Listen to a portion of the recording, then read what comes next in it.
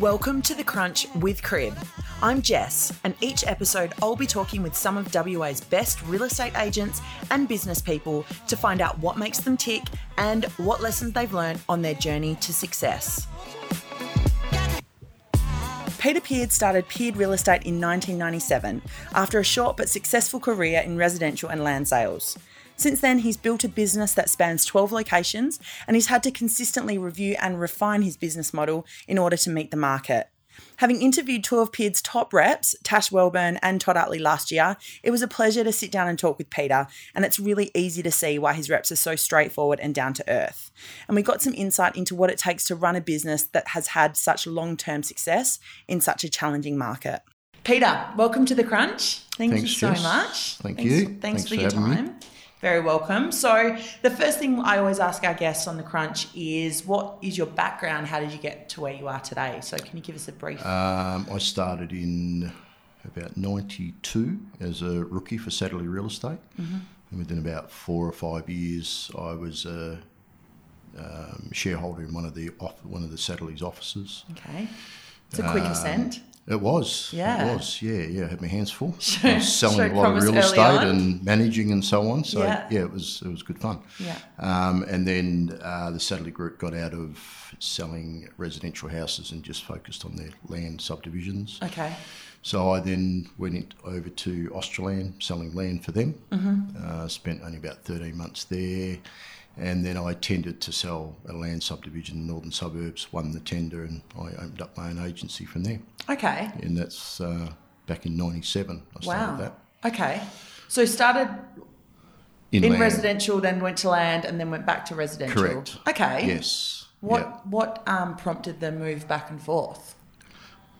There was a lot more money to be made in land subdivisions, and it was a lot easier to sell land because you just had one or two vendors, not 20 or 30 or so on. Yeah. And then, so I was focusing on the land. I had a few land subdivisions, and I had approached from a few agents that said, I want to come and work for you, selling houses, established houses. Okay. And I said, come on board, but this is what I pay. I don't want any nonsense like it used to be. Sort of do it my way or the highway. And they come on board, and it just morphed over time. I didn't even really try to push it. And next thing I had a lot of agents working for me, and they just got on board, and then I started pushing the marketing and everything that we're now doing, and it just grew from there. Okay. So what pushed you to start your own agency, to go out on your own? It was to chase the land subdivisions, which we haven't done a lot of in recent times. It was just doing something different. Yeah. And then, as I said, it morphed back into general agency.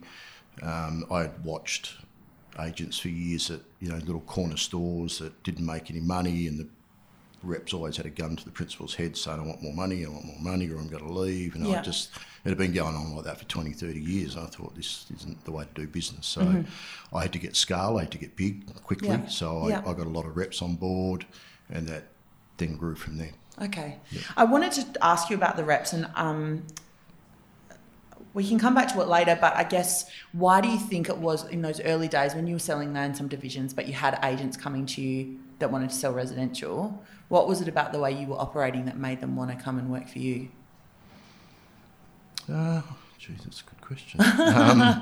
We're having a lot of fun, that's for sure. I think it's just, I actually was paying a bit more than the average agent back then, so they were attracted by the extra bit of money, but I still left enough, because I got scale and I got volume, I could still, afford to start doing some marketing and things like that. And we had low overheads back then, and obviously business grows, the overheads have gone up significantly. As they do. Yep. So tell me about the growth then. What's been the strategy behind the growth of, because you're now at 12 locations. Yep. So, and you said you were kind of looking to scale pretty early on. Yes. What was behind that? Well, once I sort of found that I had 20 or 30 reps, and I thought, well, I'm in it now. So I got to keep the paddling. One location? I had about 20, 25 from one location. Okay. And then we opened up another office further up north, and that went really well. And it just, I just thought, well, actually this is going really well. And it's making good money and having a lot of fun, and we're selling a lot of properties, and we're starting to win a lot of awards, and it just sort of, started to get exciting. So we started to grow. It was a good market. And then we started building the rent roll, and that added a lot of asset and equity to the business. So. Tell me about the brand, I guess the Peard brand. How did you define it early days? How did you want to be perceived in the market, and how has it changed? And I guess both internally, that, recruiting side that we were talking about, and also by the market. Yep.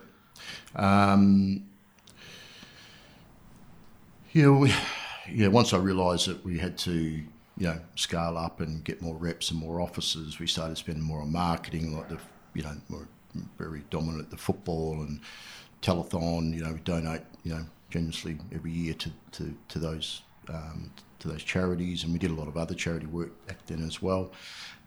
So that really got the brand out there, that we were a good community, group and community based and all those sorts of things. So that generated a lot of business for us. It worked really, really well. It then attracted more, externally. Then it started attracting more reps as well, because they could see what we're doing. They want to be part of it. We were getting more phone-in appraisals than the average agent, so they were getting more leads and things like that. So, and then internally we were doing,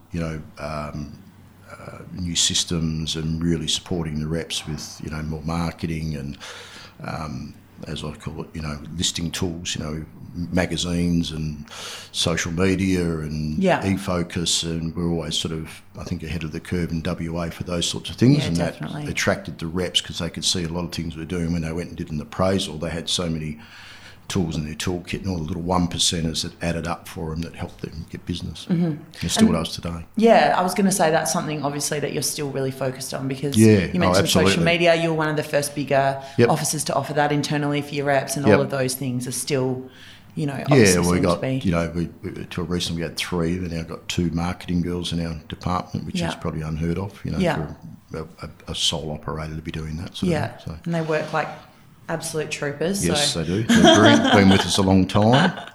Shout out to the girls. Thanks, Daya and Claire. Doing a brilliant job. So obviously the last 10 years have been pretty tough, and it sounds like, you're talking about early days of Peard. It really harks back to a very different time in real estate, I guess. How have you changed your strategy, and how have you kind of stayed afloat in the last, especially recently we've seen lots of closing and merging of offices. So how have you done things differently? Well, when you say 10 years, it's been, property values haven't really done anything for 10 years. And in fact, we probably all should have rented for the last 10 years. Would have been cheaper. And we've seen no growth in our property. So from that point of view, you're right, but I'm not saying everyone to go rent now, because it's probably about to turn and we'll make some money. And that's traditionally how people build their wealth, is through their properties. So, as far as that goes, it's been a tough 10 years. But the sales volume has really been probably problematic for the last 3 years, where I don't know the exact stats, but there's upwards of 800 or 900 sales a week in Perth, and it's now down at 450, 500. So it's pretty bad. It's a 40% drop. So we've just dealt with that by scaling down. Unfortunately had to make redundancies and let people go, and our rep numbers have dropped, mainly getting out of the industry. They just can't afford to hang in there. So our staff numbers dropped, so that's dropped our payroll down. We had a lot of secondary stores in the suburbs where we were full, and now we've been able to scale down, less staff, so we've got less space, so we dropped off a lot of leases. So that's been a big help. We've had to make some chops in all areas, marketing, not giving pay rises, which is problematic across WA. We're not immune to that, so we've just chop. And you try not to make it a detriment to your reps. You don't want the reps to even know that's happening. They know it's happening behind the scenes, but as long as it doesn't affect them, they don't really worry about it too much. So just getting lean and mean, I suppose. I assume, what was your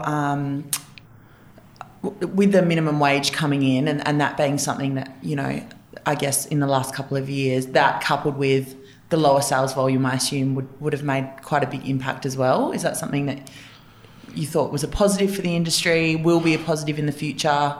Yeah, well, no one likes to lose revenue, and we've probably had 20 or 30 reps or 20 that were under that threshold. That I'd say half have already left and gone off to work for someone else that thinks going to turn a blind eye to it, and possibly they will, which is not fair, but that's that's the way it happens, I suppose.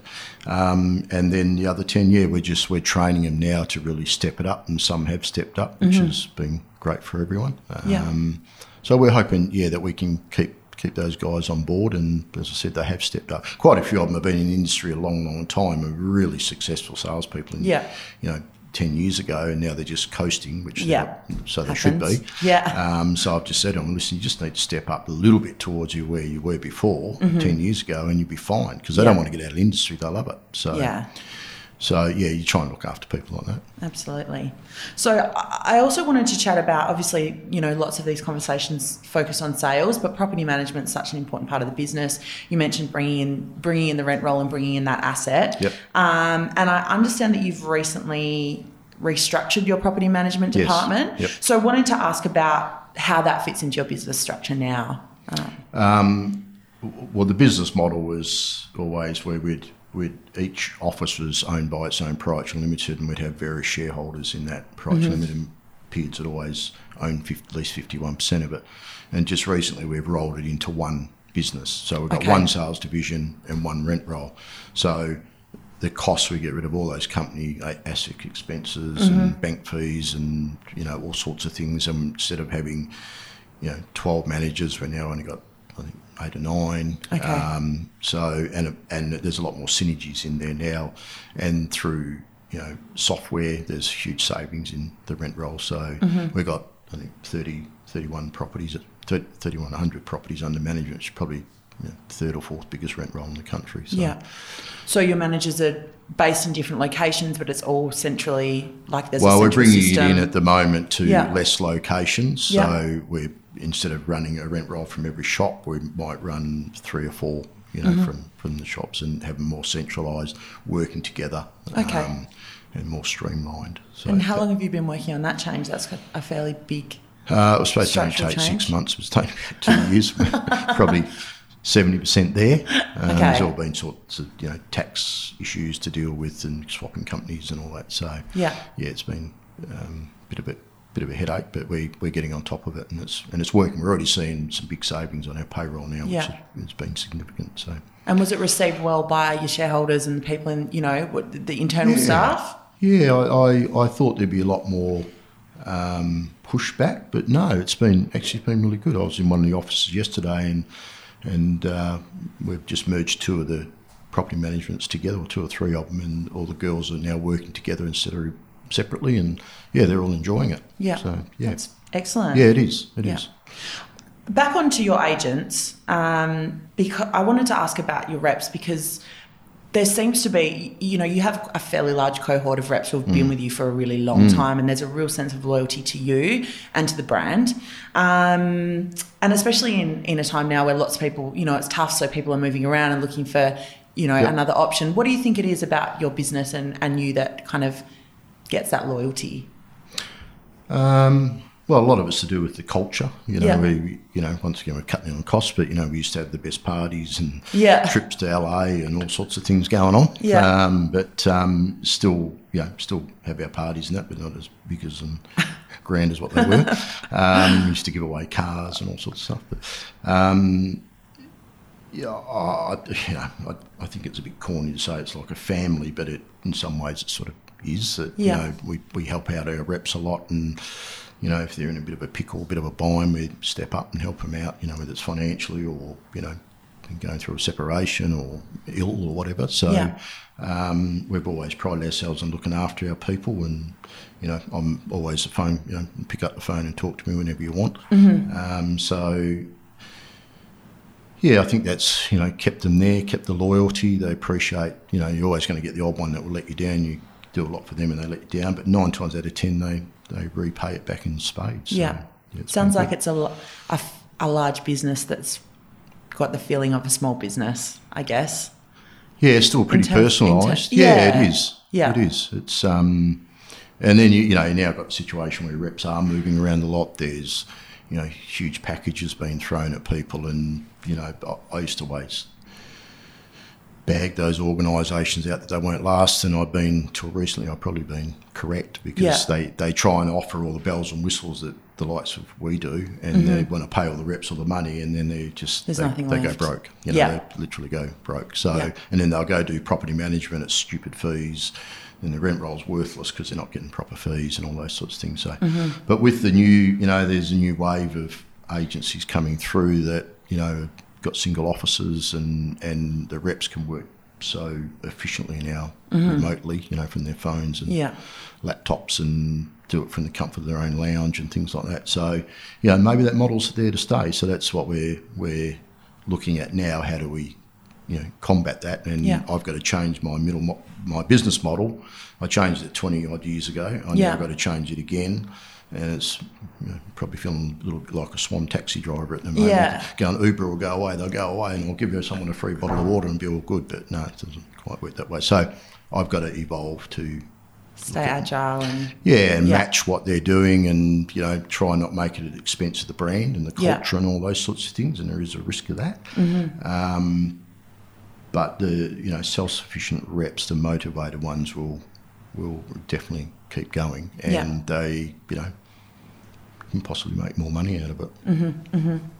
On the changes in the industry, I guess, and the way technology is disrupting, and the smaller operators coming in, there is a lot of change happening. What are your thoughts on the next few years and the way the industry is going to go? Or do you think the likes of the purple bricks and that kind of model is sustainable, or are there any trends that you kind of see emerging that? I think the trends towards paying the reps more, and that possibly, as I said before, is here to stay. It's been operating like that in America for a long time. You get one office that employs 300 reps. And it seems to work. So maybe it works here, and that's what I'm exploring at the moment. Your purple bricks, no, it'll never work. It was never going to work, and they're just torching money. The difference here is that in Australia, you got, compared to the UK is more like a clerical type role. It's not salesy as much as it is here. So you need to look after your top reps. So there's no way a top rep of mine that's earning $300,000 a year, selling 50 odd properties a year, is going to go work for the likes of Purple Bricks for $3,000 a property. So the consumer's not getting good quality people working, probably lovely people, but not good salespeople working for them, and they can't attract good people. So I didn't think the model will ever work. Maybe I'll eat humble pie one day, but looking at their losses and the people they're employing, I just don't think it can work. And it works fine in the UK. They've got big market share, but it's a different ballgame. Okay.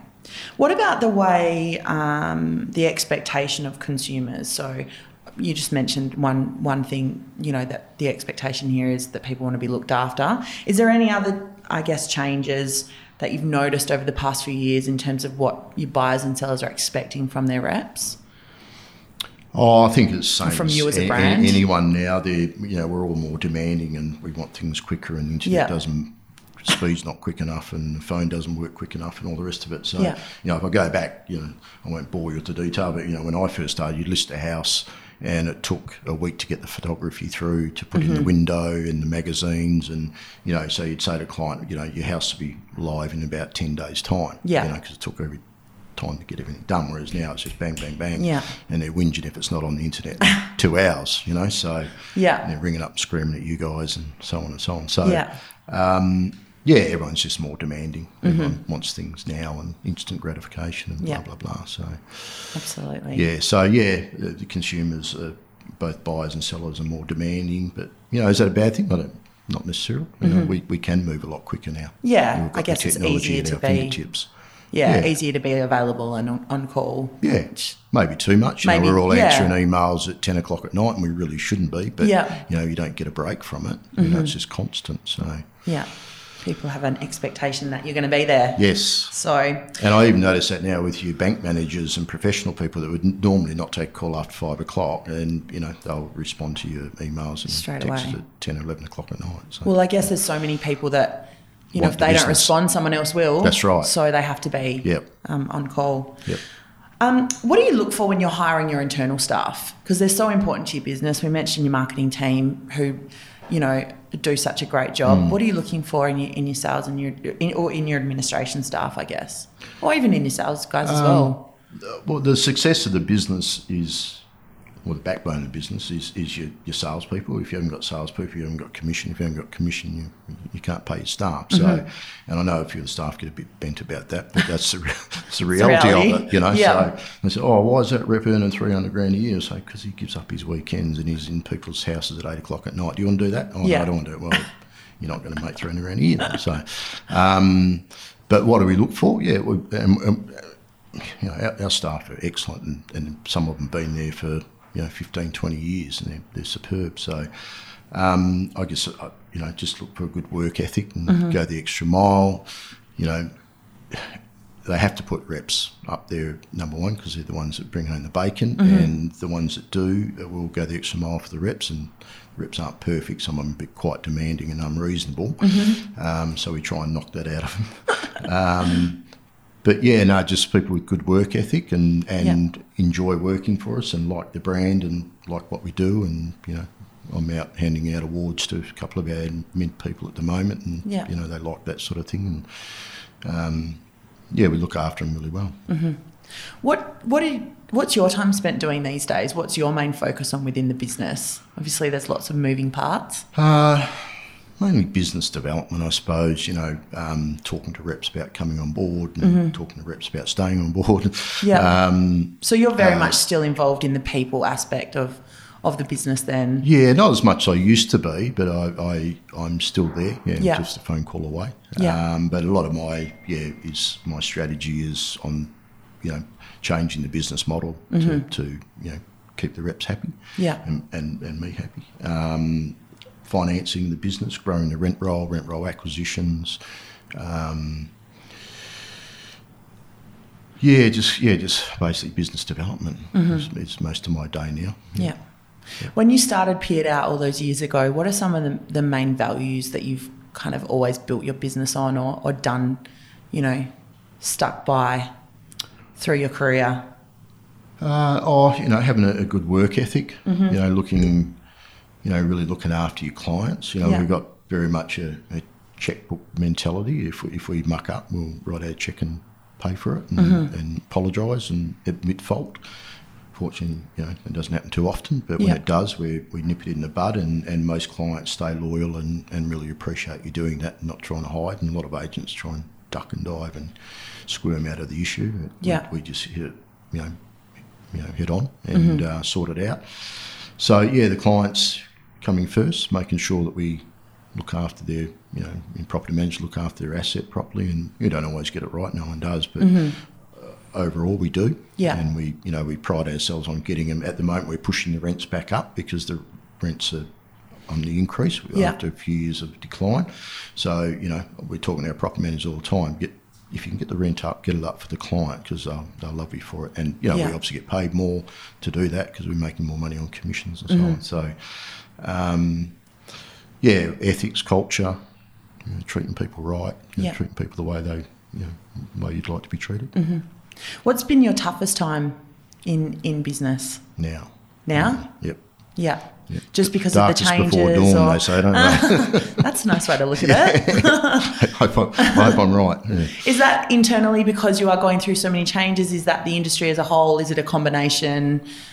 It's not. It's not just our industry. It's every industry. Yeah. I don't think there's anyone making money in Perth at the moment, and if they tell you they're probably bullshitting to you. So it's a really, really, really tough time. There's people's businesses have declined 30-40%, in revenue. I talk to mates that have been in business 15 years longer than me, and they're normally fairly smug and quite upbeat, and they're even going, oh, wow, this is real tough. Yeah, okay. So, well-established business people, so. It's just waiting for that dawn.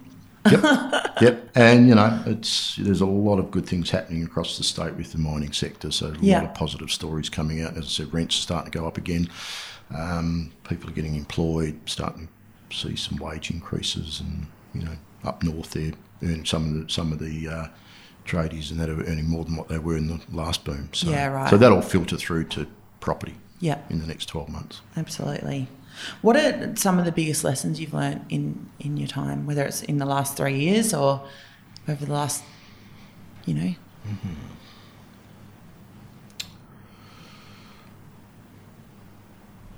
guess, you